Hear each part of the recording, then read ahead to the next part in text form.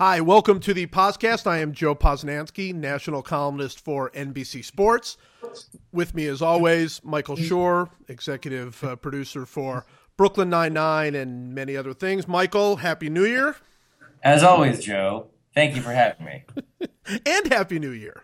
And Happy New Year, yeah. That's good. I didn't want to pervert the traditional greeting of thank you for having me by adding anything else. But yeah, now that that's over, Happy New Year and Happy Holidays. It's great. This is 2016. Both of us have already made reference to this ridiculous check thing that is supposedly the new thing with, every time there's a new year, you write the wrong date on the check, that whole nonsense. Yeah. And nobody writes checks anymore. No, it's a joke form that I happily engage in every year because I like to try to find new jokes around that template. But yeah, nobody writes checks at all. So it's like the way that if you watch stand-up comedy from the early 90s, none of the things that people are talking about make any sense because it's all like completely outdated technology. But it's still, it is a fun joke template. And I like to try to figure one or two of them out every year just for fun. That's what Twitter. It's like the essence of what Twitter is good for, because Twitter is about making jokes that are totally pointless and irrelevant that you don't care about and that no one else cares about. You mentioned the old template. I actually literally just wrote a piece about this. So Jerry Seinfeld, when he did his last Letterman appearance, he did the bit that he had done on his first Letterman appearance. He did the exact same bit, which I thought was very cool, like in concept, but it just went to show. I don't know how he ever became famous because it was so that bit was so bad. It was so, and he didn't. He now he's obviously one of the great performers and all of that, so he was able to polish it up enough to kind of make it work and people laughed and all that, but. The material itself, and I don't know if that's just because he didn't know what he was doing back then, or if everything like pre-1995 just isn't funny anymore. Yeah, well, comedy has an expiration date. It all does. And anytime I used to get into this argument with all of the younger writers on Parks and Recreation, which was the prevailing thought among the younger writers was that nothing before about 1998 was funny or held up. And I would say, what about Annie Hall? And they would say it's not funny. And you kind of can't argue with people who just say it's not funny. There's nothing you can do. And I don't take that position, but almost all comedy, if not all comedy, gets very old very quickly just because the mood of the country changes and the things that people find funny change. And because comedy is meant to be experienced mostly once, because the essential element of comedy is surprise. So once you're not surprised anymore, a good deal of the enjoyment that you take from it ends up being sort of nostalgia instead of actual, tickling your funny bone or whatever. But, Seinfeld's observations were so incredibly, insightful and brilliant, but then you've heard them. So then when you hear them again, it's sort of like, yeah, I remember you saying that 30 years ago. Yeah. But yeah, that's as good as you can get. It's like, yes, I remember you saying that. That is basically, by the way, as depressing a thought I've heard is that there are young comedy writers that don't think Annie Hall is funny. That is depressing to me. Oh my, you wouldn't believe it. Like, you wouldn't believe how unfunny they think the things that we think are funny are. Wow. Yeah. Well, that's what happens, right? We're getting old. So this is we're doing our podcast early in 2016, which I think portends for a great podcasting year. And we're trying to do it for the timing of it. Our faux argument, we're going to build entirely around the Baseball Hall of Fame induction. We are doing this 2 days before the election is going to be announced. All the votes are in. And we're just going to run through the ballot. That's going to be our faux argument. And then we'll do our draft. So if that makes sense to you, are you on board? Are we ready?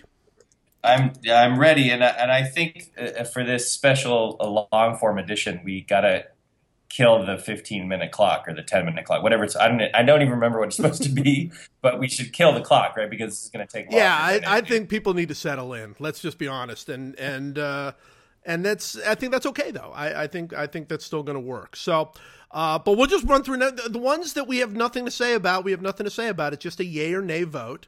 And Sure. we're going alphabetically, so we're going to start right off with Garrett Anderson, and I'm going to just tell you I have nothing to say about Garrett Anderson, so nay. Well, I say easy first ballot Hall of Famer. Yeah. Garrett Anderson was a very good hitter.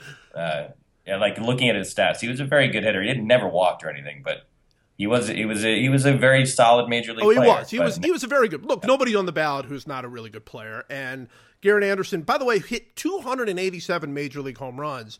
And I was wrong in that moment to just dismiss him. I mean, he's clearly not a Hall of Famer, but 287 major league home runs is, even in that crazy era where home runs are flying out left and right, it's a spectacular career. 287 career home runs. He also, by the way, I like that we're already like a minute deep in on Garrett Anderson.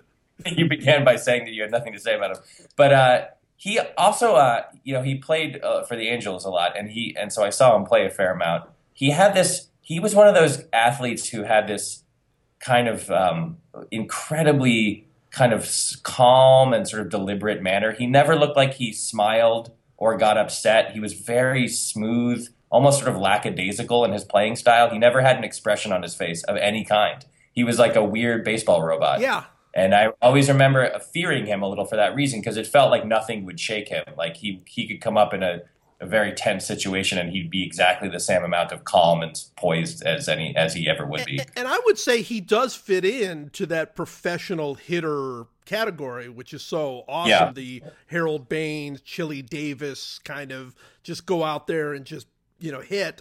He definitely fits into that category. Yeah. All right, Garrett Anderson, you got plenty of time. Let's go. Brad Ausmus is next, and Brad Ausmus, great defensive catcher, couldn't hit a lick. That obviously not a Hall of Famer. No, although I like that he has a last name that looks like while you were typing his name, you fell asleep and your head hit the keyboard. That's what his last name looks like to me. That's awesome. All right, so not worthy of a vote. No, not going to get the vote. All right, next one. Now we're starting to get into some real names. Jeff Bagwell, and I'll go first. To me, a definite, no doubt Hall of Famer, one of the 5 best first basemen in baseball history, and kind of shameful that he's not been elected already. Yeah, there's no real reason to keep him out. And the reason that he's not getting more votes is because people think he might have used steroids. And, a lot of the questions on the ballot are about how you feel about steroid use. But however you feel about steroid use, if the person was never even really accused of using steroids in any real way, I don't understand how you don't vote for this guy. His numbers are ridiculous.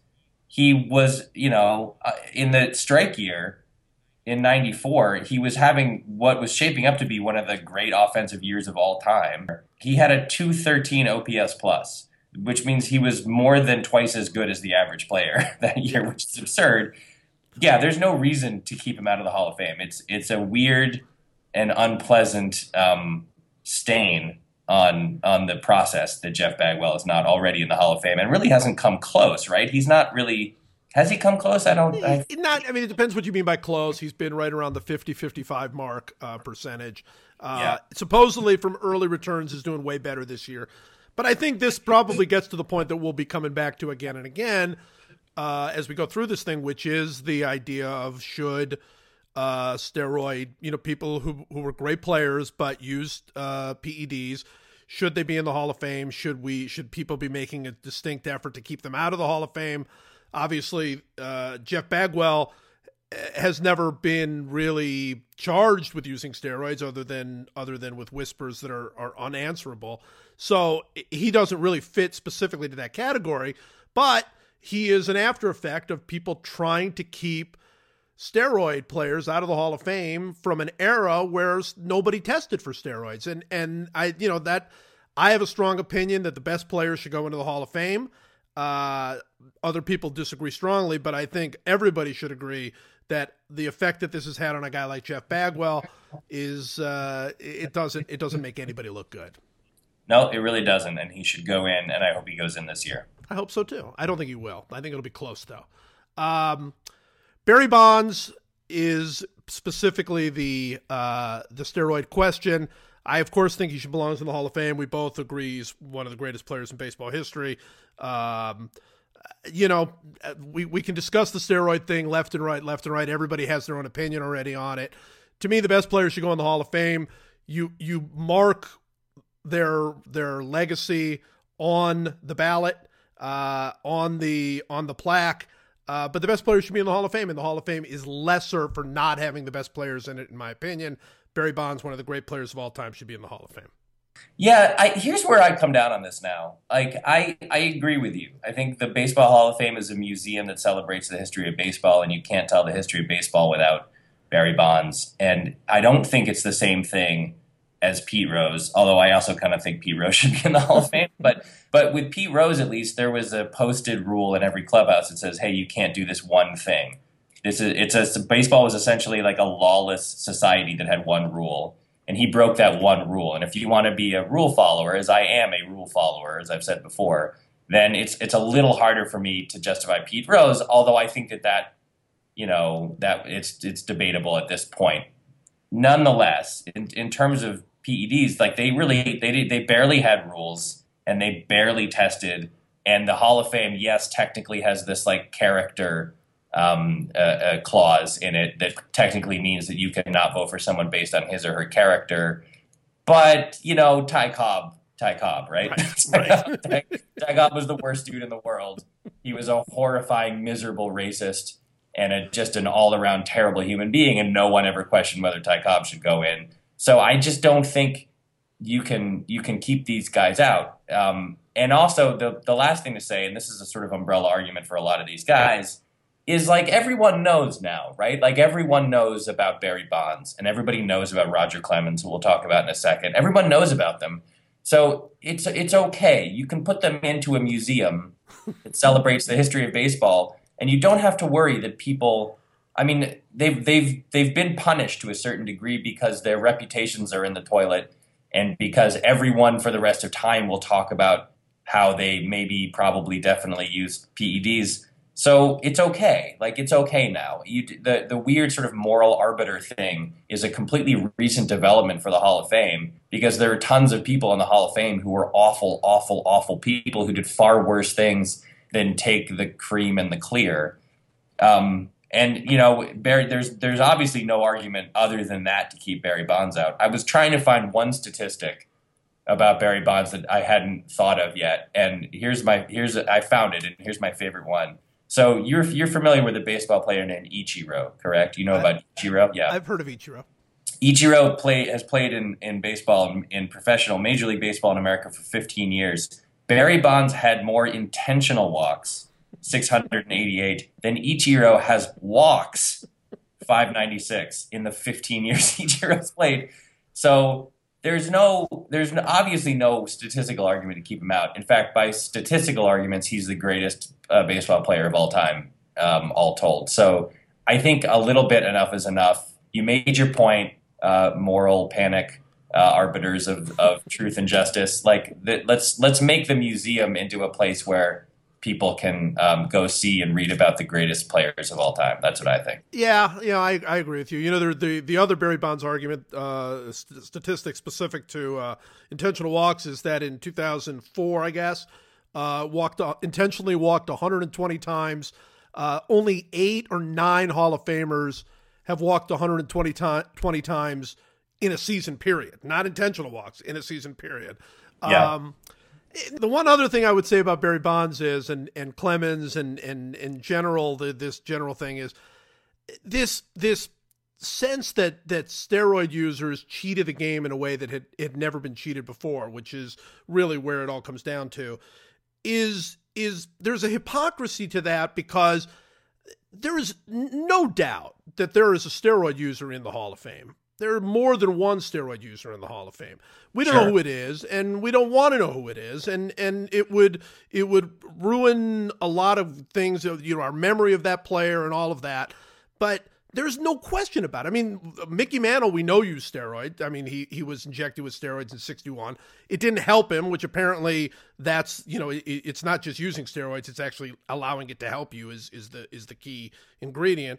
But there are players, there's no doubt about it, in the 70s and 80s who used steroids at some point in their careers.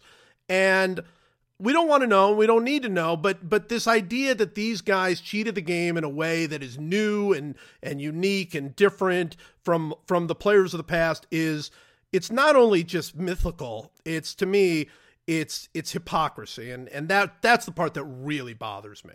Yeah, I'm with you. And not just steroids too, right? Amphetamines. Oh, absolutely. Amphetamines. But I think the only argument you could make on a character level at this point about Barry Bonds to keep him out was that press conference he had where he dragged his son in front of the camera and said, "Think of what you're doing to my family." That enraged me far more than the idea of him you literally used his son as like a human shield to keep the media from trying to report on what was going on. That was so much more abhorrent to me than like using a forehead enlarging cream in order to become a better baseball player. But isn't that always the case? It's always the case. I mean, was anybody really upset that a cyclist used, various performance-enhancing drugs to win the Tour de France? I mean, was there any sense that there were other clean bikers that were getting robbed? Nobody cared.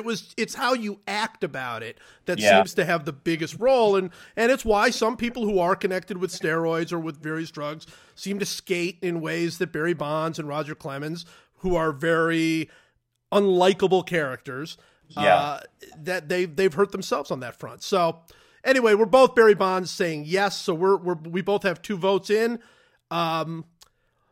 Your third vote, I know, is going to go to Luis Castillo. I'm gonna hold back on him, although fantastic player, especially for a stretch of time there where he was stealing all the bases and getting on base, and terrific leadoff hitter, terrific second baseman. Very, very good player, Luis Castillo. Yeah, very good. Not quite, I would say, Hall of Fame worthy, although he was a member of the 2003 Marlins who beat the Yankees, so for that he will forever have my gratitude. I'd be interested. Well, at some point we're going to find out who is in the Michael Schur Hall of Fame, which is a completely separate thing. Because I know it's the entire rosters of any team that beat the Yankees in any playoff series. That would be my. I'm thinking first ballot Hall of Famer for you is Josh Beckett for so many reasons. For so many reasons. Yeah, Luis Gonzalez and Josh Beckett are the first 2 in for me. All right. The next guy is Roger Clemens, who I'm sure you're going to have a lot of personal thoughts about. I will only say this about Roger Clemens. Obviously, I think he's a Hall of Famer. I think that if you're making arguments for the best pitcher of all time, there are probably 5 or 6 players who you can make a very, very strong argument for. Maybe 10 if you want to start including some of the guys who were great for a short period of time, like Pedro or Sandy Koufax. But if you're talking over a whole career, there are 5 or 6 guys I think you can make an argument for. To me, Roger Clemens was the best of that group. I think Roger Clemens was the greatest pitcher of all time. Yeah, you may be right. I mean, all things considered, the era in which he played, which was extremely offensive in nature, the longevity of his career, which again, maybe people would argue against that because they think his career was artificially lengthened or something. But if you go back to the beginning of his career in Boston, his numbers in Boston were insane. And those teams stunk, a lot of them. The 86 team obviously was great, but a lot of those late 80s, early 90 teams were just terrible. And he struck out 20 guys in a game twice, and the second time he did it was in 96. And, if you go back and look at his 90, he led the league in strikeouts. Oh, yeah. He was 10-13, and everyone's like, oh, it was a down year. He was so good. I mean, he wasn't certainly his best year by any stretch, but he was really good. And he had a bunch of years in the early 90s where his whip was basically like what Mariano Rivera's whip was every year, except that he was throwing 230, 250, 270 innings in 91. He threw 270 innings with a 1.04 whip. He was just a dominant pitcher in so many ways for so long. And again, if you don't think that PED users should be in the Hall of Fame, then you're going to vote no for Roger Clemens. But it's silly. It's silly to try to tell the history of baseball without Roger Clemens. There's one argument against him, exactly one, outside of the PED thing, if you care about that. The one argument against him would be Susan Waldman's reaction to him when he showed up in George Steinbrenner's box on like that July 4th game or whatever, when he was coming out of retirement to pitch to the Yankees. If you've never heard it, Google Susan Waldman. It's Suzyn. Google Susan Waldman reaction, Roger Clemens. And it's very hard when you hear it not to personally hold it against Roger Clemens because it was one of the worst things that's ever happened in the history of sports was Susan Waldman's on-air reaction to Roger Clemens showing up in George Steinbrenner's box. Well, it's funny because I think there is one very strong argument against Clemens, and it relates to him throwing the bat at Mike Piazza during the World Series. No, absolutely. There's two reasons. That is the second one. Well, and to me, it's him claiming that he thought it was the ball. There you go. That's it. Yeah. that to me is the lamest thing any human has ever said ever. And especially if you're going to throw a broken, sharp-ended bat at somebody, fess up. Just say yeah. I was trying to intimidate him. I mean, I thought it was the ball. I don't think he was trying to intimidate him. I think he was he was such a competitive person, like to a fault. He was a competitive person. And I think he was so just juiced up. Yeah. It's probably a bad metaphor. He was probably just so riled up in that moment, which is such a high pressure thing. And he had beamed Piazza and the whole crowd was going crazy when he came up in the series. And I think a thing came at him and he picked up the thing and he threw the thing. I think his reptilian brain had taken over at that point. I honestly don't think he was trying to hurt Piazza. I think he just grabbed it and chucked it. But to say I thought it was the ball is offensive for so many reasons. And the number one reason is, if you thought it was the ball, why didn't you throw it to first base? Why did you throw it weirdly towards your own dugout? There's no reason you would ever throw a ball the way that he threw it. So I don't think he was in control of his faculties. I think he was in a competitive fog that was just his heart was pounding, his brain was completely shut down, and all he was focused on was the competition of that moment. And he just said, "I thought it was the ball," and was like, "Now I know, great. Now I got to stick with that." As his defense. Well, I think it could cost him Hall of Fame votes and should. But the other element of it is you're 100% right, because how can anybody remember Roger Clemens without thinking of that awesome close up of him during the World Series shouting at the umpire like that, just with his face is just twisted with rage, and that person is the kind of person that would throw a bat at somebody and then say it was the ball. That's just who he was. The best part of that whole thing, by the way, was Piazza's reaction, because Piazza hit a foul ball and was sort of slowly running towards first, but is looking around, if I remember correctly, trying to find where the ball is. And all of a sudden, a deadly weapon is hurled at him. And he looks over at Clemens like, "What are you doing? What is happening?" And it was the crazy thing about that whole situation was Piazza was the aggrieved party. He's the one who had gotten beamed. It wasn't like Piazza and Clemens got into a fight and Piazza sucker punched him. Piazza was the guy who was the aggrieved party. And so then when that happened, he looked at Clemens like, "Wait, why is this why is the second thing happening to me?"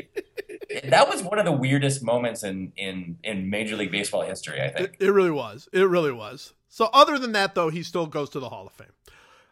All right. We're probably going to spend way too long on David Eckstein. I just want to say this about David Eckstein. Well, I want to say two things about him. One is there was about a 2-year period of time where David Eckstein was really, really a good baseball player.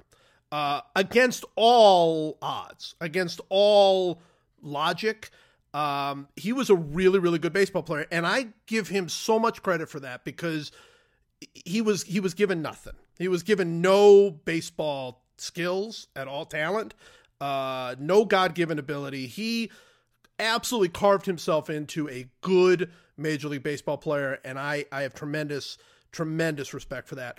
However, the second thing I want to say is there's never to me been a funnier thing than watching David Eckstein throw the ball across the infield after fielding a ground ball. It was honestly like watching your little brother. Like I know I can get it to first base. It was frightening how hard it was for him to throw the ball across an infield. But that speaks to the guy played years and years and was very good for a period of time in the major leagues. And it's not his fault that he became sort of the essence of grit and all of the other things that happened to him, although earning him a tremendous spot in Parks and Recreation. But it's not his fault that that's sort of what built around him. But it should be said he was a really, really good player. Yeah, I mean, I've written enough about David Eckstein in my life for it to qualify as a doctoral thesis. Like, I think I could actually have a PhD in David Eckstein. Based on how much research and writing I've done about the subject. But I completely agree with you. He was a small, translucent man, had no business being a professional athlete. And not only was he a professional athlete, he played for 10 years and made like $20 million and earned it. And had a couple of years where he had 180 hits, and he was a World Series MVP, partially because he hit a lazy fly ball that Curtis Granderson fell down and misplayed into a double. But it doesn't matter; he played in the World Series many times, and he should be celebrated for his accomplishments without question. My favorite thing about him is in his 10-year career, he led the league in 2 categories twice each.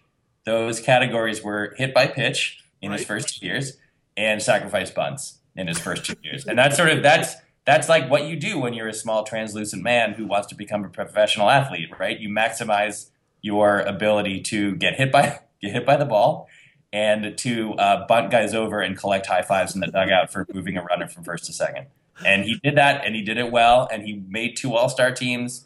And he was 4th in the Rookie of the Year balloting, and he played in a bunch of World Series, and he has a bunch of shiny trophies, and was rated the most underrated baseball player for like 31 consecutive years. Even now, even 6 years after he's retired, he still every year wins the gets the most out of his abilities award from his peers.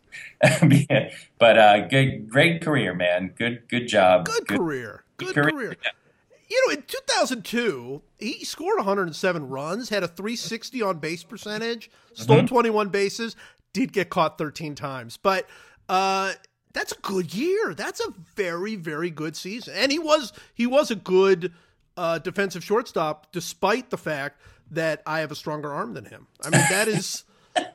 It's amazing. I used to love watching him just warm up because he would just be it was just as hard for him in warm-ups to throw the ball across the infield as it was, Yeah. If there's a Hall of Fame for translucent men, he would definitely be in it. I agree. All right. Perfect. Next guy, Jim Edmonds. To me, Jim Edmonds is this year's Hall of Fame line. It's like I don't think Jim Edmonds was a Hall of Famer, but I think anybody that was better than Jim Edmonds is a Hall of Famer. So I think he's right on the line. His problem was it was a short career. He couldn't stay healthy. But for 10 years or so, he was a fantastic player, great fielder, power, got on base, did everything well. Tremendous player, kind of a poor man's Larry Walker for me. So I got him on the line, but I vote no for Jim Edmonds. Yeah, I feel exactly the same way. He's the definition of like the borderline player. I also vote no. I will say that, and this is not a vote for the Hall of Fame or something you should take into consideration, but in 2004, when the Red Sox finally made the World Series, the guy that we all feared as fans in that lineup wasn't Pujols, it was Jim Edmonds. Sure. Jim Edmonds, because every Red Sox starter was right-handed, and Jim Edmonds utterly annihilated right-handed pitching. I mean, he annihilated everybody. That was his best year, probably. He had 1,000 OPS, and he hit 38 home runs, and he was just or 42 home runs. Sorry, He was a machine. He also is the author. Again, this is not an argument, but he's the author of what I think is the greatest outfield catch in history. When he was in Anaheim, the one where he's running straight backwards and then Supermans it directly toward the fence somehow and catches that ball. That's the greatest catch I've ever seen. That's a better catch than any home run robbing. Like it really was like the amount of athletic ability that catch required was unparalleled. I can say so. He was a great fielder. He was a great hitter. He was a great baseball player. It's just like when you just take the whole thing into consideration, it's like it's just barely not enough. And I can't. It's almost like a gut feeling or something, which is a terrible thing to say for a person who's interested in analytics. But it just doesn't quite. He doesn't quite get there, and it makes me sad because he was such a great player. He was a great player. That catch again, by the way, was against Kansas City. So I saw that catch, and like the next day already in the paper. It was being called the greatest catch ever. I mean, it was instant. You knew how great a catch that was. I think honestly, for me, there's a little bit of gut that always goes in. You can't really prevent it from being a part of it. But for me, it really is the length of his career. It just wasn't quite long enough. And maybe that's not fair. Maybe, I've long thought that the Hall of Fame, maybe it should be just your 8 to 10 best years, forget everything else, because what difference does it make? If you're a mediocre player for another 5 years at the end of your career, that's great, but does that really add to your Hall of Fame, resume? So I don't know the answer to that, but I think his career is just a little short. But an amazing player. And by the way, if somebody votes him for the Hall of Fame, I think that's a good vote. I think he's right on the borderline. I will also say that he is a prime candidate for Veterans Committee, don't you think? Oh, yeah. I feel like in 20 years, he probably won't make it. In 20 years, a bunch of veterans will get together and say, look at that catch and tell me that guy doesn't belong in the Hall of Fame. I will say this, that catch was so good that he was a great outfielder based entirely on that one catch. No one who's not a great outfielder can make that catch. That's totally right. Right. Other great catches or famous catches, you watch him and you're like, all right, well, that was a really good catch, but that doesn't mean that he was a good outfielder. He might have just, gotten lucky. The ball happened to, he timed a leap very well. Remember the Kevin Mitchell barehanded catch, that weird thing, This one it so displayed his athleticism, his instinct for the ball, that you watch that play and you're like, that guy is an absolute sensational outfielder. Just one play. Yeah. That catch is the opposite of the Jose Canseco running back and the ball hitting him on the head and bouncing over the wall. That's the exact opposite. Like the universe created two opposites, and those were the opposites. You watch that Jose Canseco play and you're like, that's a terrible outfielder. That wasn't bad luck. That was a terrible, terrible outfielder at work. Yeah. Nomar, I'm going to just let you talk about Nomar. Nomar, to me, the career was too short. Otherwise, he played at a Hall of Fame level for me for 5 or 6 years. It's just not quite long enough. But I've looked at Nomar and Jeff Kent, who are both on this year's ballot, and to me, I didn't vote for either. But if I was going to vote for one, I think I'd vote for Nomar because I think Nomar's height was so high, but it just wasn't long enough. Yeah, sadly, I agree. His problem was also not being able to stay healthy, really. I mean, He didn't play a full season after he was 29 years old, which is such a bummer because if you look at his numbers through age 26, like his first 4 really full seasons, it's like not only is this guy going to be a Hall of Famer, he's going to go down in history as the greatest shortstop of all time. Yeah. It wasn't quite the same level, but if you go, he missed most of his age 27 year, but then in 28, 29, he had big bounce back years. He had 56 doubles when he was 28. He had, high 800 OPSs, albeit at a high offensive year, but then he just couldn't stay healthy. He had Achilles problems. He tore a quad, a pec, a this or that. He was hit on the wrist by Al Reyes in 99 and tore a sheath in his tendon in his wrist and was like, he came back the next year and had a great year, but he was both unlucky and also just had fitness problems. And it's a real sadness because he was gearing up to have one of the truly great careers. Now, the other thing to say about him, not to get too deep into like the specifics here, but he never walked, or he rarely walked. He didn't walk nearly enough, and because of that, it was sort of like when his wrists slow down, when his reflexes slow down, it was unclear whether he was going to be able to sustain, the level of hitting that he had enjoyed through age 26, because he was very impatient. He was famously swung at the first pitch all the time, which was sometimes kind of frustrating. But as long as he was hitting, it didn't matter. So who knows what would have happened if he had stayed healthy, but he just didn't stay healthy long enough. And, I'll have my Red Sox number 5 home jersey for the rest of my life, and I'll wear it proudly at various family gatherings. But he doesn't quite make it. By the way, we are on pace for this to be a 5-hour podcast. I just want you to know that. Should it be a 2-parter? Maybe we'll make it a 2-parter. You can do one part tomorrow and one part on Wednesday when the ballot comes out. I think we should do that. We're going to have to do this as a 2-parter. So we'll go just a few more. Troy Glaus, let's not spend a lot of time on Troy Glaus. Superb power hitter. You probably saw him a lot with the Angels. Really, really a tremendous power hitter. Not a Hall of Famer. No, not a Hall of Famer, but a great hitter, and a very good athlete. Played a surprisingly good third base, I think, for a few years, not a Hall of Famer. Not a Hall of Famer. Ken Griffey, I think obviously he's certainly a Hall of Famer, and I'd say the first 12 years of his career was on pace to do insane things, and then second half of his career was, it was injury prone and not as good, and he ended up with an amazing career, but in some ways it felt a little disappointing because at age 30 he looked like he was going to break the home run record and do all of these other things.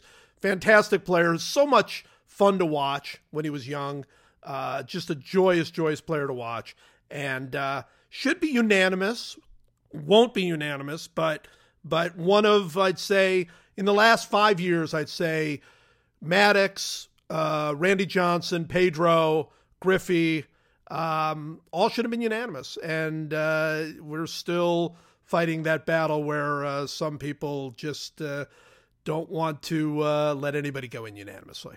Yeah, which is so dumb. But yeah, there's no argument against Griffey at all. It is a little sad when you look out when he started getting injured. It was right around the time he basically went back to Cincinnati. He started just getting hurt all the time. And it's a real bummer because you're right. He was on pace to just shatter every record. Do you remember the days when like the biggest sort of moral argument that people made in baseball when the old men got angry, old white dudes got angry? It was that he wore his hat backwards when he took batting practice. Remember those halcyon days when that was our biggest problem about baseball players? Think about how ridiculous that is. Even then it was ridiculous, but now it seems even more ridiculous. Yeah, but aren't we fighting the same battle with like Cam Newton dances too much? I mean, it's like oh, yeah. Old white people don't change. Like we're still. It was before early on. It was like Mantle with his crazy switch hitting, and then as time goes on, it gets dumber. Like, oh, they're spiking the foot. What are these people, insane? They're ruining the sport, and it just goes on, and it doesn't get any smarter. It's like just as stupid. But you're right. I remember him actually doing a press conference early. I mean, this probably was 92 or 93, doing a press conference with his hat backward at the All-Star game, and like that was the first question. It was something like, do you think it's respectful for the game that you're wearing your hat backward? And I mean, he just looked like we just don't even speak the same language, friend. I mean, there's no answer to what you are saying because it is so ridiculous that I don't think that's going to change. I just wonder like what the next thing is going to be. Because I find the Cam Newton dancing thing to be incredibly stupid. That is the new one that is amazing. It's like that you're choosing to get upset about that is you just have a sad life. Like that's all the only conclusion I can come to. But you think about how much even less kind of controversial wearing your hat backwards is. I mean, everybody wears their hats backwards. People wear their hats backwards. It happens. And there was a real panic. There was a genuine panic on the part of some old angry white dudes that he was like somehow harming the integrity of baseball, of the entire sport, of a 100-year-old sport. He was harming the integrity of it by wearing his hat backwards when he took batting practice, a thing no one cares about or ever really sees. It was really bizarre, and this will be his this is his revenge. Is he's going to get 99.38% of the vote and go into the Hall of Fame, and none of that will matter. None of it matters. By the way, as someone who, as we've discussed, will vote for Bonds and Clemens, maybe looking to see who was taking the horse steroids might have been more significant than the hat backward thing. I'm just thinking for that time, maybe. Yeah, maybe. By the way, I want to say one other thing about Griffey. I lived in Cincinnati for a time, and there was this grocery store my regular grocery store. There was an X in the parking lot, and it was a ball that Griffey had hit in high school that had flown over the high school that was right there, and it flown onto the parking lot in the right there by the grocery store, the Kroger. And so I would go there and I would see it, and it was and the X was there, and the coolest thing was like it was like in some kind of black marker kind of thing, and like I can't remember if somebody had written Griffey or his number or something on it, but like I would go back, and I would go fairly often, a couple times a year maybe, and I would go back, and every time like somebody had come by to like freshen it up to make sure that like it never went away. I just thought that was so cool. It's like sort of like the Joe DiMaggio putting flowers on Marilyn Monroe's grave kind of thing. Just like somebody wanted to be sure that for generations to come, they would be able to see where Ken Griffey Jr. had hit a home run when he was like 17 years old. I just thought that was like the coolest thing. That's awesome. I love that. Okay. Mark Grudzielanek, I covered quite a bit. And I should say to Mark was a very good defensive player and a good hitter. He didn't walk. He's responsible for two very cool things. One was when the Royals got Mark Grudzielanek, he was toward the end of his career, but he ended up having some very good seasons for the Royals. And I remember talking to the GM at the time, which was Allard Baird, and I'd said to Allard, Mark Grudzielanek does pretty much everything well. He hits, he's a really, really good defensive player. He runs, he's a good leader, he's all that. I said, if only he walked, he'd be like an all-star, because that was like the one thing that was prevented, because his on-base percentages were very low because he didn't walk. I said, if he walked, that would be, that would make him an all-star. And Allard said, if he walked, he wouldn't be playing here. So I always liked that. And then the second thing I liked about Mark Grudzielanek is I had to make a conscious effort to learn how to spell his name properly. Sure. And he came at the same time as Doug Minkiewicz. And so I can remember very specifically having to like memorize, like, oh wait, there's an IE after the Z. And like, I really had to like focus and memorize so I would get his name spelled correctly. So those are the two things I think of when I think of Mark Grudzielanek. He had a very good career. He had 2,000 hits. He led the league in doubles one year. Very good, solid career. Good work. Good work, Mark. But my favorite thing about him by far is that for some reason, and I don't know why, Vin Scully pronounced his name really weirdly. Do you know what I'm talking about? Does this ring a bell? No. Probably not. Vin Scully pronounced his name Mark Grudzielanek. And when I heard him say it the first time, I thought like, oh, I guess that's how you just trust Vin Scully. So I was like, oh, that's how you pronounce it. It's Grudzielanek. And then later people would say, no, it's Mark Grudzielanek. And I would say like, no, it looks like Grudzielanek, but it's Grudzielanek. And I've said it very confidently because that's how Vin Scully said it. And then later it's like, oh no, he was just wrong. That's not how you pronounce his name. This is a really obscure thing, obviously, but if anybody out there can confirm that Vin Scully pronounced it Grudzielanek, please tweet at me or something, just so I can know that I'm not crazy and I didn't hallucinate that. Yeah, I want to see the Grudzielanek hashtag. And I want to see how people will spell it, too. Yeah, Grass is what I imagine. I'm thinking so. All right, fine career for him. Yeah. Mike Hampton, almost nothing to say about Mike Hampton other than he was a very good pitcher, and then he signed with Colorado at the absolute best time in the history of the world for a pitcher of his quality to sign with Colorado.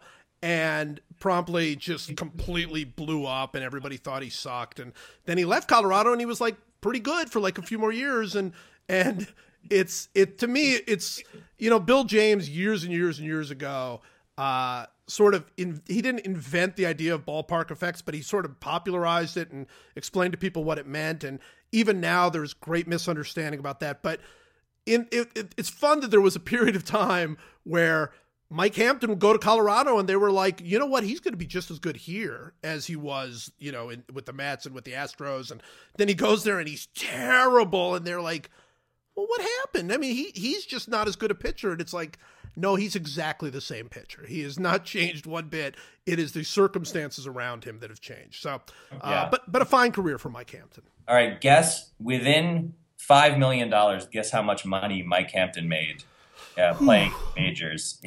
Just to give you some, he played 16 years, but he missed his age 33 and 34 years because he was injured, but he still got paid for it. Still got paid for him, yeah. So 16 years, guess how much money? Try to get it within $5 million. I'm never going to come close, because that deal that he signed with Colorado was gigantic. I don't know, 100? I'm going to go 100.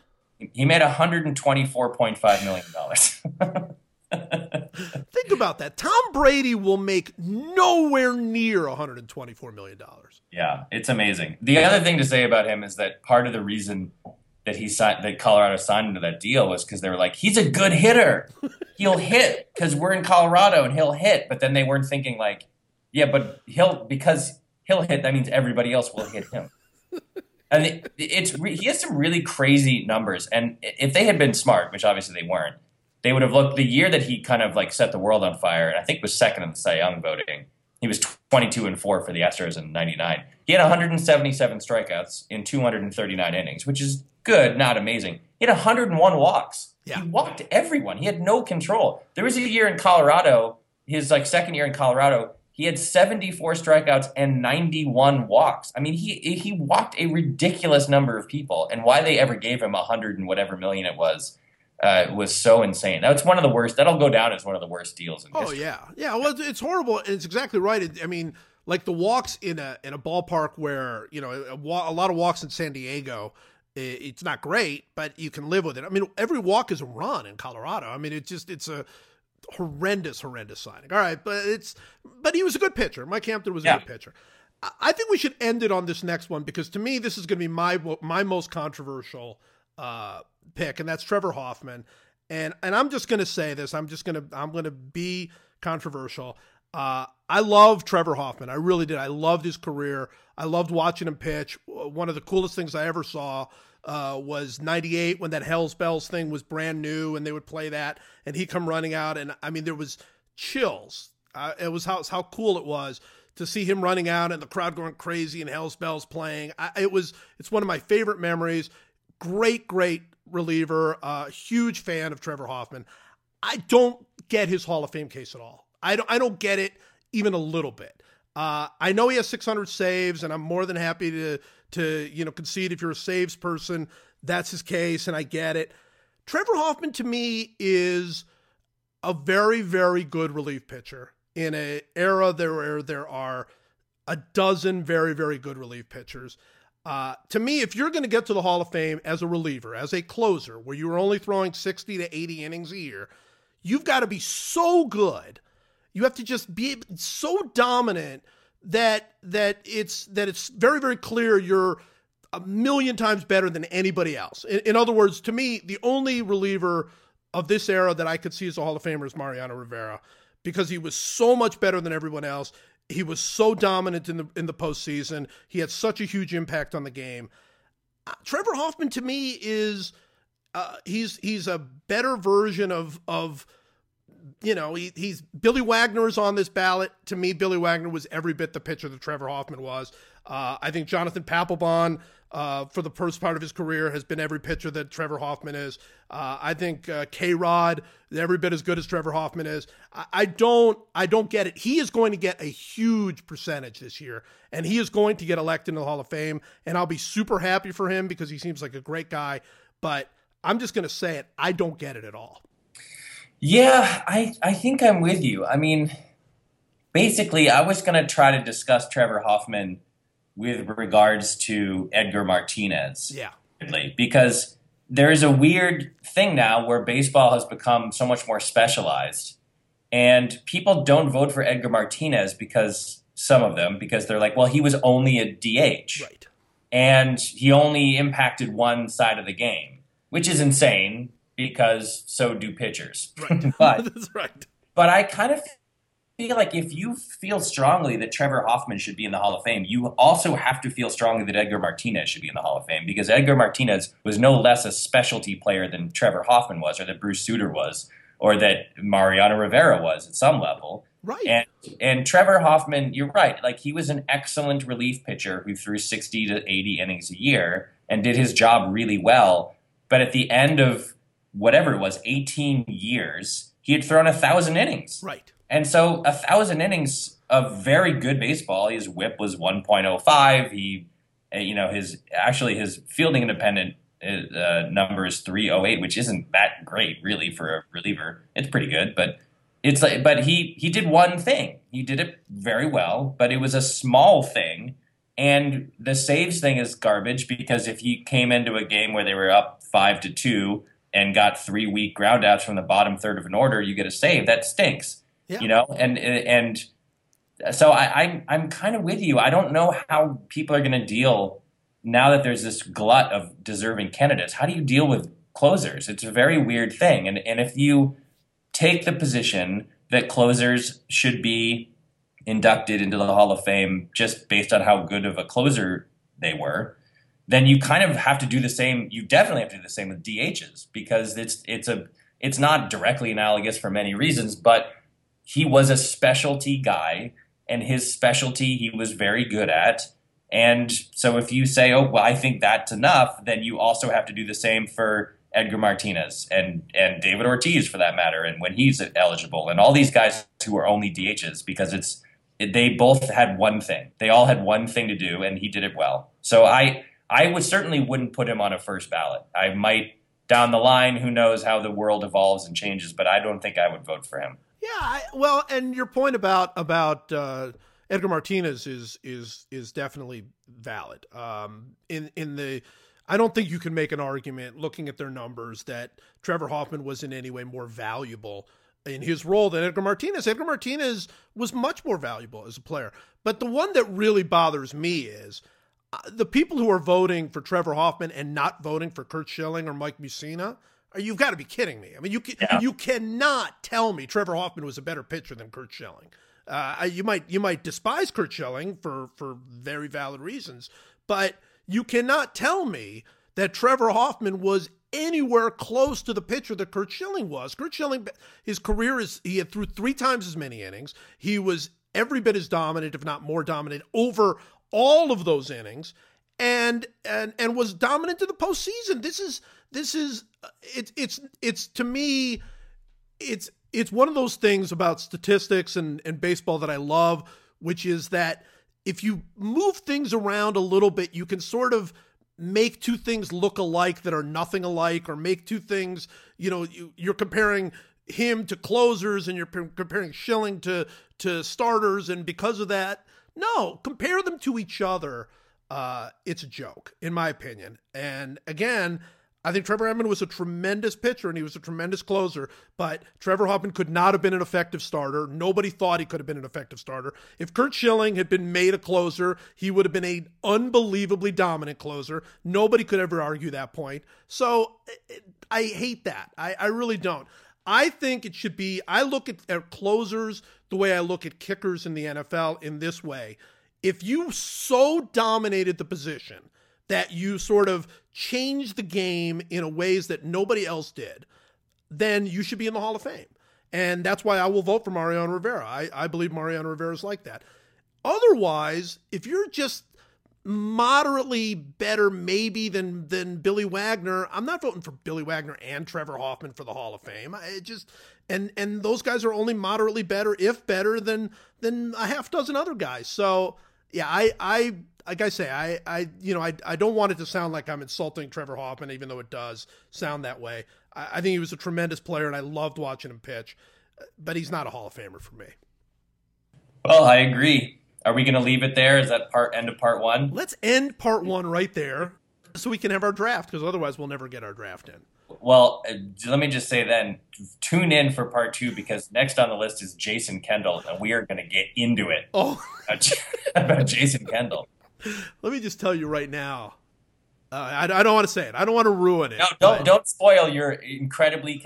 I've heard Joe's opinions on Jason Kendall, and they are controversial. Well, I mean, Mike Lowell's not far away, buddy. So just watch out. All right, so let's go to our. By the way, I love that we're just changing this on the fly. We're just like, yeah, let's do this as a 2-part thing. Yeah.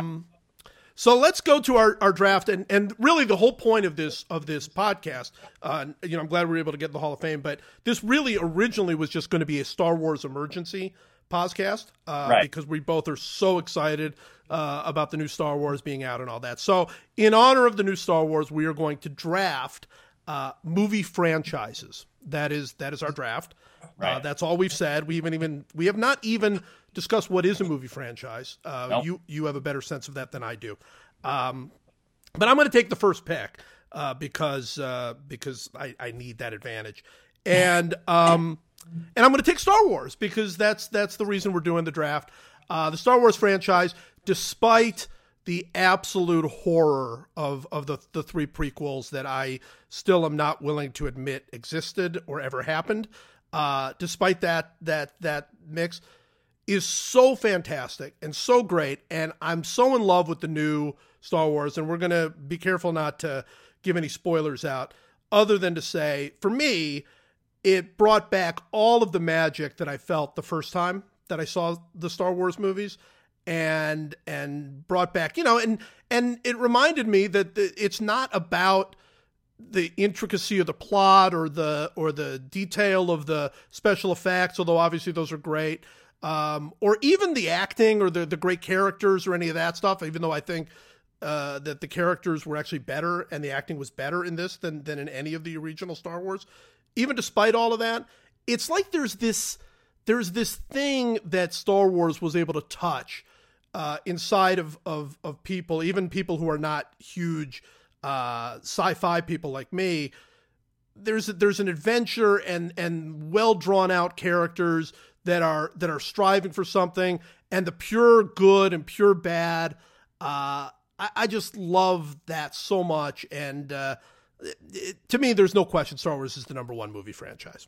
Yeah, it's the right choice. It would have been my first pick too. I mean, I also would add that if there's a valid criticism, in my opinion, of the new one, it's that it maybe relies a little heavily on the past. Yeah, no, it does. Not as sort of, I don't know, visionary or inventive in terms of its world building and its technology and stuff as the prequels, which were mostly garbage. He was trying. Lucas was trying to do new stuff.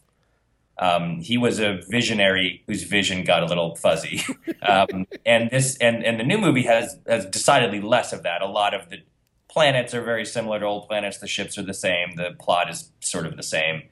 But if you extrapolate out from now, the new characters are great.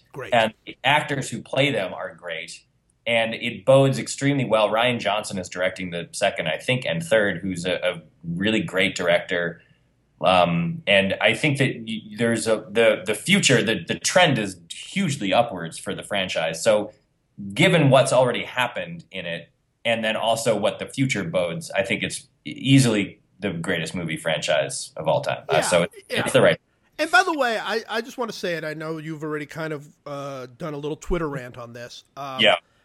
Rey is my favorite character in all the Star Wars movies already, just based on one episode. And partly for exactly what you're saying, because of the promise of what she can be and what she is becoming, and her sort of inability to quite fathom what she's becoming and all of that. But there's just a depth, and maybe it's the acting, maybe it's just that the directing is a little bit different or whatever. But there's a depth to that character, and a depth to Finn, I will add as well. But a depth to that character that to me is really, really exciting and cool. And I think that's really what hurt the original the prequels, in addition to the horrendous acting and sort of miscast people and bad plots and all the other things that were wrong with it, there was no character to fall in love with. There was no character to like kind of just feel really connected to. You knew where they were going. You knew where it was going to end up anyway. Here, it feels so much more like open road, and I just think she's a fantastic character. I agree wholeheartedly, and in order to spare people another 40 minutes of this, I won't rehash my Twitter rant about Rey and the criticisms of her character, which I think were mostly garbage. With Star Wars off the board, I am going to go Godfather as my one pick. The first, both of those movies were great. Yeah, the first two are like two of the greatest movies ever. The third one is maybe not as great, but the number of great actors who were doing their best work in those movies is significant. It's maybe the best that Al Pacino ever was. It's maybe the best that Brando ever was, which is saying something in the first one. Even De Niro, who doesn't even speak English in the second movie, is amazing. And they've been ripped off and stolen from so many times at this point that they now seem themselves like they are rip-offs of something, but they weren't. They were the originals. And everything about them, the world and the acting and the directing and the story is so beautiful and powerful. The number of times that something occurs in life or in other movies where you end up comparing it to The Godfather is massive. Bill Simmons could probably talk about that for a while, but I mean, it really for the first two, obviously in the franchise, but overall, I feel like it's in terms of things like acting and story, it's tough to beat. Yeah, it's brilliant. It's absolutely brilliant. And there are the two movies. That's one I do joke that there never was a third, but even the third had some good actors in it and some, I'm not going to say redeeming qualities, but some qualities that make it better than say the prequels of Star Wars. The acting in it is so great. The characters are so great. The thing that strikes me about Godfather particularly, and then Godfather 2, of course, carries on from there brilliantly, is that you meet so many people in The Godfather. I mean, there are just so many characters coming at you. I mean, you get the Godfather and all three of the kids and the people who are trying to kill the Godfather and the women involved in the various places. And there's so many different characters flying at you from all directions. And at the end of the movie, and it's a longer movie, but at the end of the movie, you really feel like you've gotten the essence of like all of them. And yeah. That's stunning if you think about it. I mean, you and I in different ways have tried to, we know as writers, you're trying to like get people to know one person or two people, and you in a sitcom, I mean, you're trying to get them to know everybody, but you have to do it over many different, episodes and give each person its own space and all that. To do that in one movie where I think you come out knowing Santino as well as you come out knowing Michael, as well as you come out knowing the Godfather himself. And I think that's brilliant. I think that's what it's brilliant about it, is that there's nothing confusing about who these people are at the end of the movie. And I think I don't think there's another movie quite like it. Yeah, I agree. All right. So Godfather off the board. Very, very good. I'm going to go, I'm going to go with a stretch. I feel like I can go a little bit with a reach since I got Star Wars in the first pick. I'm going to go with sort of the incredibly wildly all over the place franchise that is the James Bond movies. I don't really, there are very few James Bond movies that I like in and of themselves, like one movie. Like I do like Goldfinger. There are a couple of others. Some of the newer ones are interesting, but I love the concept of Bond. I love the concept of this guy who's like, he's been portrayed so many different ways, but the one I like is the sort of the kind of cruel guy who really is obviously a horrible womanizer, who basically just gets by on like a little bit of wit and like insane amounts of luck, just extraordinary luck, and just the incompetence of the bad guys. I just think that's such a cool fun genre in and of itself. And there's so many different ways you can bring it to the audience. I'm a Bond fan, even if I'm not like a fan of any of the movies in and of themselves specifically. So that hurts me because none of the movies are really, I wouldn't call any, even the ones I really like, great movies. But I think as a franchise and as an idea, I like the Bond movies. So just to be clear, your second pick in this draft is a franchise where you don't like any of the movies. I didn't say I don't like any of the movies. I like a lot of the movies. You absolutely said that you actually don't like any of the movies. All right. Well, I change like to love. I don't love any of the movies. This is a huge reach. You're really blowing this. You had Star Wars. You could coast to a victory, and you've blown it. Because the problem with James Bond is that the movies are essentially indistinguishable. None of them feels like. Think about how excited you were to see a new Star Wars movie, and think about how kind of like blah you are to see a new James Bond movie. It's like, oh, if I have an evening free and a babysitter, yeah, I guess I'll go check that out because you know you're going to be sort of like mildly entertained for 2 hours.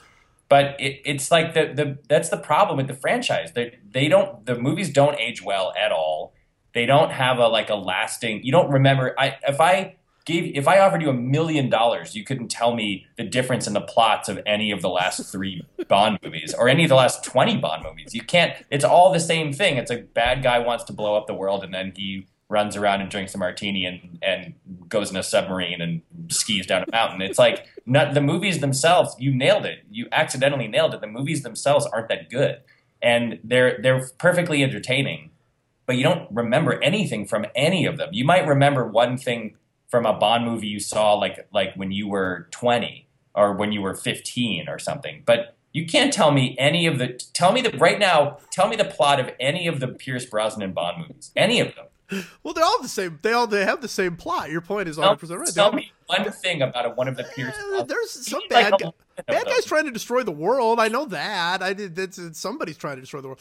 But you're also missing the point about the Bond movies. I don't think the Bond movies are shooting for that specific type of thing. The Bond movies are, to me, here you talk about not being excited about a new Bond movie. There've been 1,000. There've been like 20 Bond movies. Right. There've been like 5 different people who have played Bond, and it's because of the power of that character. You can't.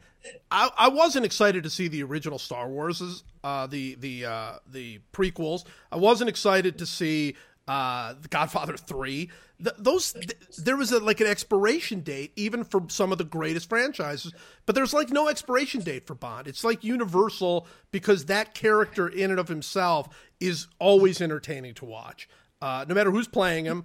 And you want to see how different people. I would love to see, and I'm going to mispronounce it, Idris Elba play Bond. I would love to see what he could do with Bond. To me, there's still stuff there in that character that make it entertaining. That's why I think it's a great franchise. What I'm saying is that if this draft were best characters in franchises, that's what I see it as.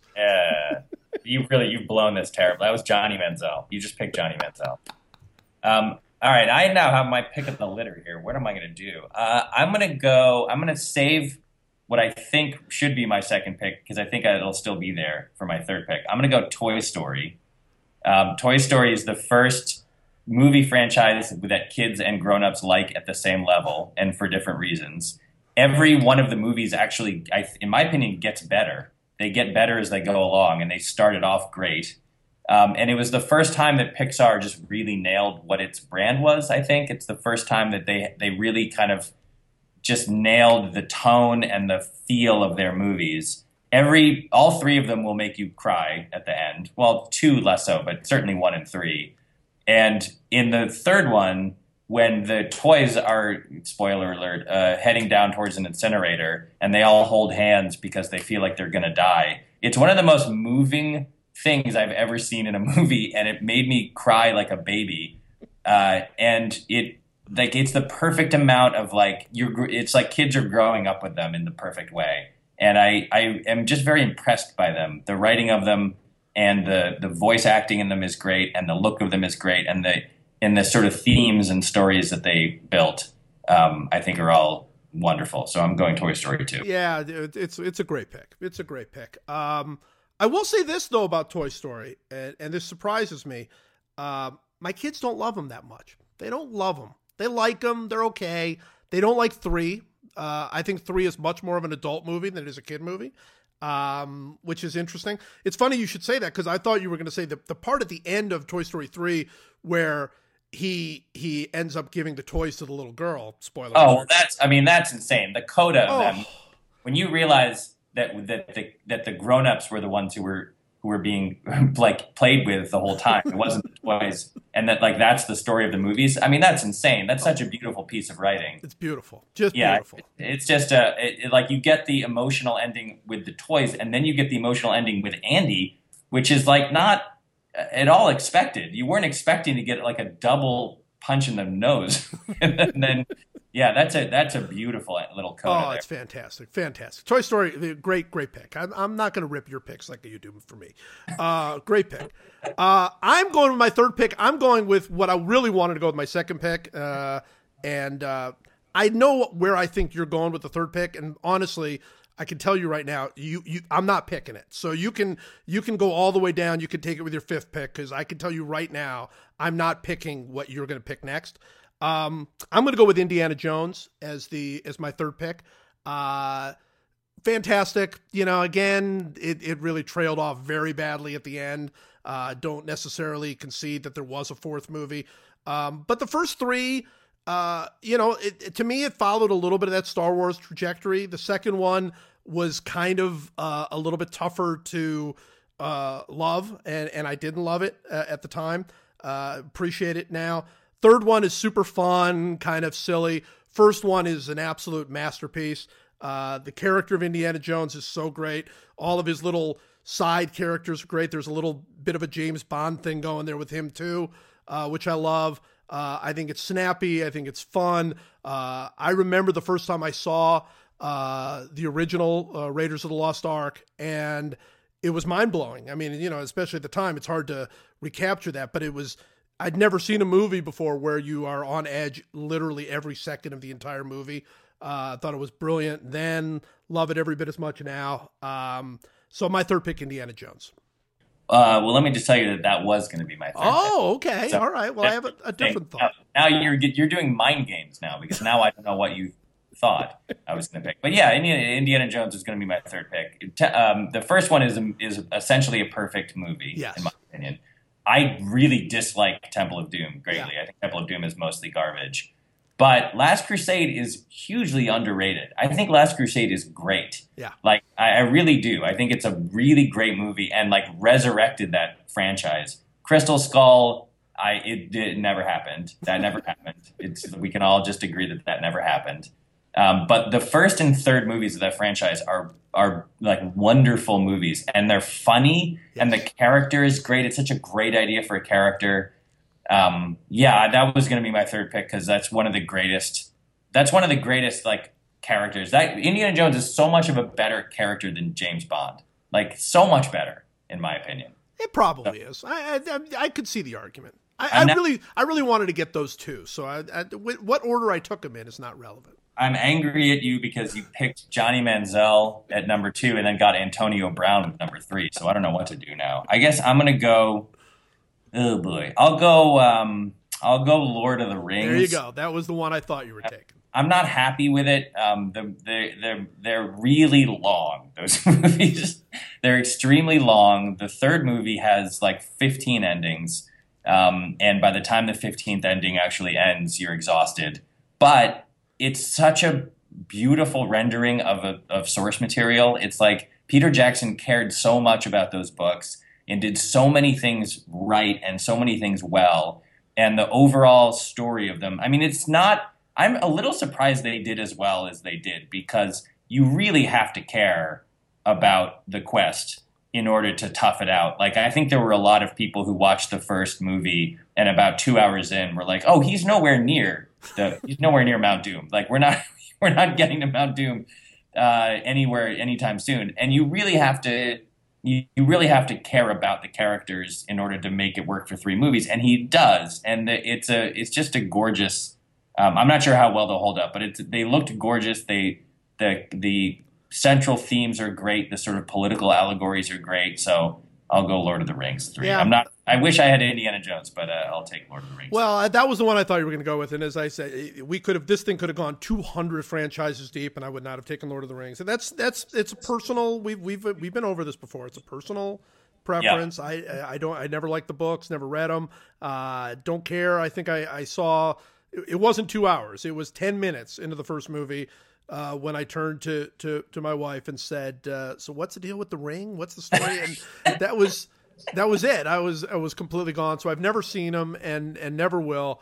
But I believe they're very well made. I just don't. That's not for me. So all right. They're all yours, and I'm very happy to have Bond. Let's just put it that way. With my fourth pick, so many good ones on the board, and I'm really torn between a couple of different ones, but I promised my daughter when I told her what we were doing that I would take, even though it's a very flawed pick. I'm saying that up front. I'm going to take the Matrix movies, basically just for the first one, because the second and third second one was like, not that great, and the third one was an abomination. So I'm really not getting a franchise. I'm kind of getting 1.5 movies, but the first movie was so. To me, it was revolutionary. It was mind-twisting, which I love.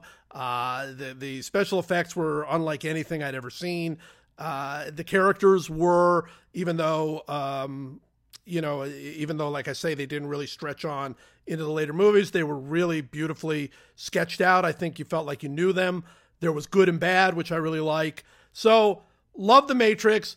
Loved sort of the idea of the second one, the whole notion of him having to go back to the source. Third one had no use for it all. But still, in all, and my daughter just saw it for the first time, and it is her favorite movie, and she had her mind blown. And it was incredibly cool to watch her watch The Matrix for the first time and sort of figure out what's going on and what the world is and all of that. Very, very cool. So I'm going to go with The Matrix with reservations. Yeah, you're really buying one movie because, yeah. I mean, what you're doing by choosing The Matrix as a movie franchise is what a baseball GM does when he signs like a 32-year-old Albert Pujols to a 10-year deal. It's like you're paying all of your money for the first year, basically, or the first 2 years. I kind of get it. It was on my board of things I might pick if I had to, but it really is only that first movie because almost instantly the second movie becomes a weird like Bacardi ad where there's like a rave in a cave in slow motion and like a lot of like super sexy multicultural people are like raving and dancing and sweating, and it instantly was like, oh, this has gone way off the rails. But I guess I sort of see it, but I don't know. I feel like The Matrix was going to be available as an undrafted free agent. Yeah, it probably was. It probably was. All of these picks have flaws. I guess I'll go. Since you took The Matrix, I'll choose the Bourne franchise. It's a little controversial for the same reason, but the first 3 Bourne movies, the Paul Greengrass, Matt Damon movies, were so good. I'm a little bit contradicting myself here because I can't really explain the plots of any of them any better than you could explain the plots of the James Bond movies. But the experience of watching them, I had this conversation with my friend Nick when the third one came out, where basically we said, like, if one of those movies came out every year, it would just be so great. Like and it doesn't even matter like what the specifics are, but like watching that guy and the way those movies were shot and edited and acted, I would happily watch one of them a year for the rest of my life because they were just so entertaining and so enjoyable, and the kind of like mood of them was so fun, and there was so little dialogue. Like they like talking didn't matter. It was just about the look of them and the way they were directed and edited. I thought was so great. So I know it's a stretch. I'm aware of that, but I'll choose Bourne at 4. Look, I took Bond at 2. I get it. I get you. You're picking a character. You're picking Jason Bourne and the way those movies were made, because it does sort of die out a little bit after that. Yeah. But I agree. Super entertaining movies in their own right, built around a great character, which to me, that's what a franchise is. So with my 5th pick, I am going to.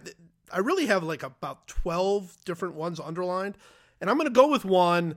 And this is even more. I'm going with my most controversial one because to me there were probably in the series movies that I actually liked, maybe two of them, but because of what they represent and what they've represented to my family and my kids and everything, I'm going to go with the Harry Potter ones for that. Even though, honestly, even the movies that got critical acclaim, like Seven, I had no use for at all. I maybe it's because I so loved the books and reading them to the girls and following them along. I thought the first one was fantastic. Totally caught the magic of the books. I thought the third one was fantastic and caught the magic of the books. And I kind of didn't really like any of the other ones, but I still like the idea of them coming out. If another Harry Potter movie came out, if that was somehow sanctioned, I would be first in line to see it. So love the Harry Potter series so much that I'm kind of really voting for the book because I don't think the movies were that great, but I'm going to vote for Harry Potter. Yeah, all right. to me, they were too concerned with making sure that the fanatical book readers didn't get upset, right? And which I understand. Like that's a totally correct business and maybe even artistic choice for that franchise. But I read all the books. I never felt the real need to see the movies. I was kind of like, my kids were too young, and I was like, I don't know. Well, I guess I'll see them. Well, so I get it. It's fine. They're popular films. Yeah. No, and they're not great. And but I think actually in trying to make them like super close to the book, they really hampered themselves a lot for those movies because what they ended up doing was cutting out a lot of the really cool parts of the book, as they have to do in a movie, and trying to make other things. I honestly, and I have friends who have seen the movies that have never read any of the books, and they seem to follow the action. I honestly, to me, if you didn't read the books, I don't see how you would even understand what's going on in almost any of them. Like the first one is a good movie. I think that stands on its own, but like 6 and 7, to me, if you had not read the books, you'd just be sitting there going, what? Like, who is that? And why? So I don't think they're great movies, but I do like the franchise. So it doesn't matter. It's my 5th pick. Well, most of the rest of the options here are the same as The Matrix. It's like there's one great one, and then the rest of them are kind of junky. And I'm almost going to pick at random just to balance out. I'm a little serious. My series, my franchise are a little bit serious. So I'm going to take, and this is a real reach, but I'll take Back to the Future.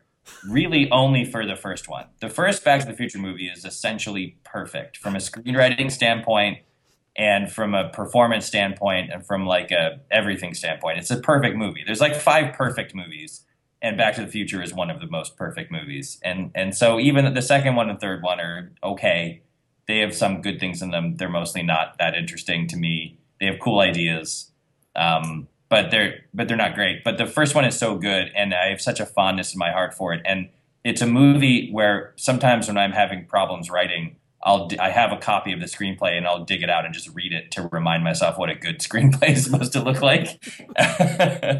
So it's a huge stretch, and there's certainly better choices in terms of the idea of a franchise. But just for that reason, I'm going to pick Back to the Future. Yeah, I know. I mean, I agree with everything you said, including the fact that 2 and 3.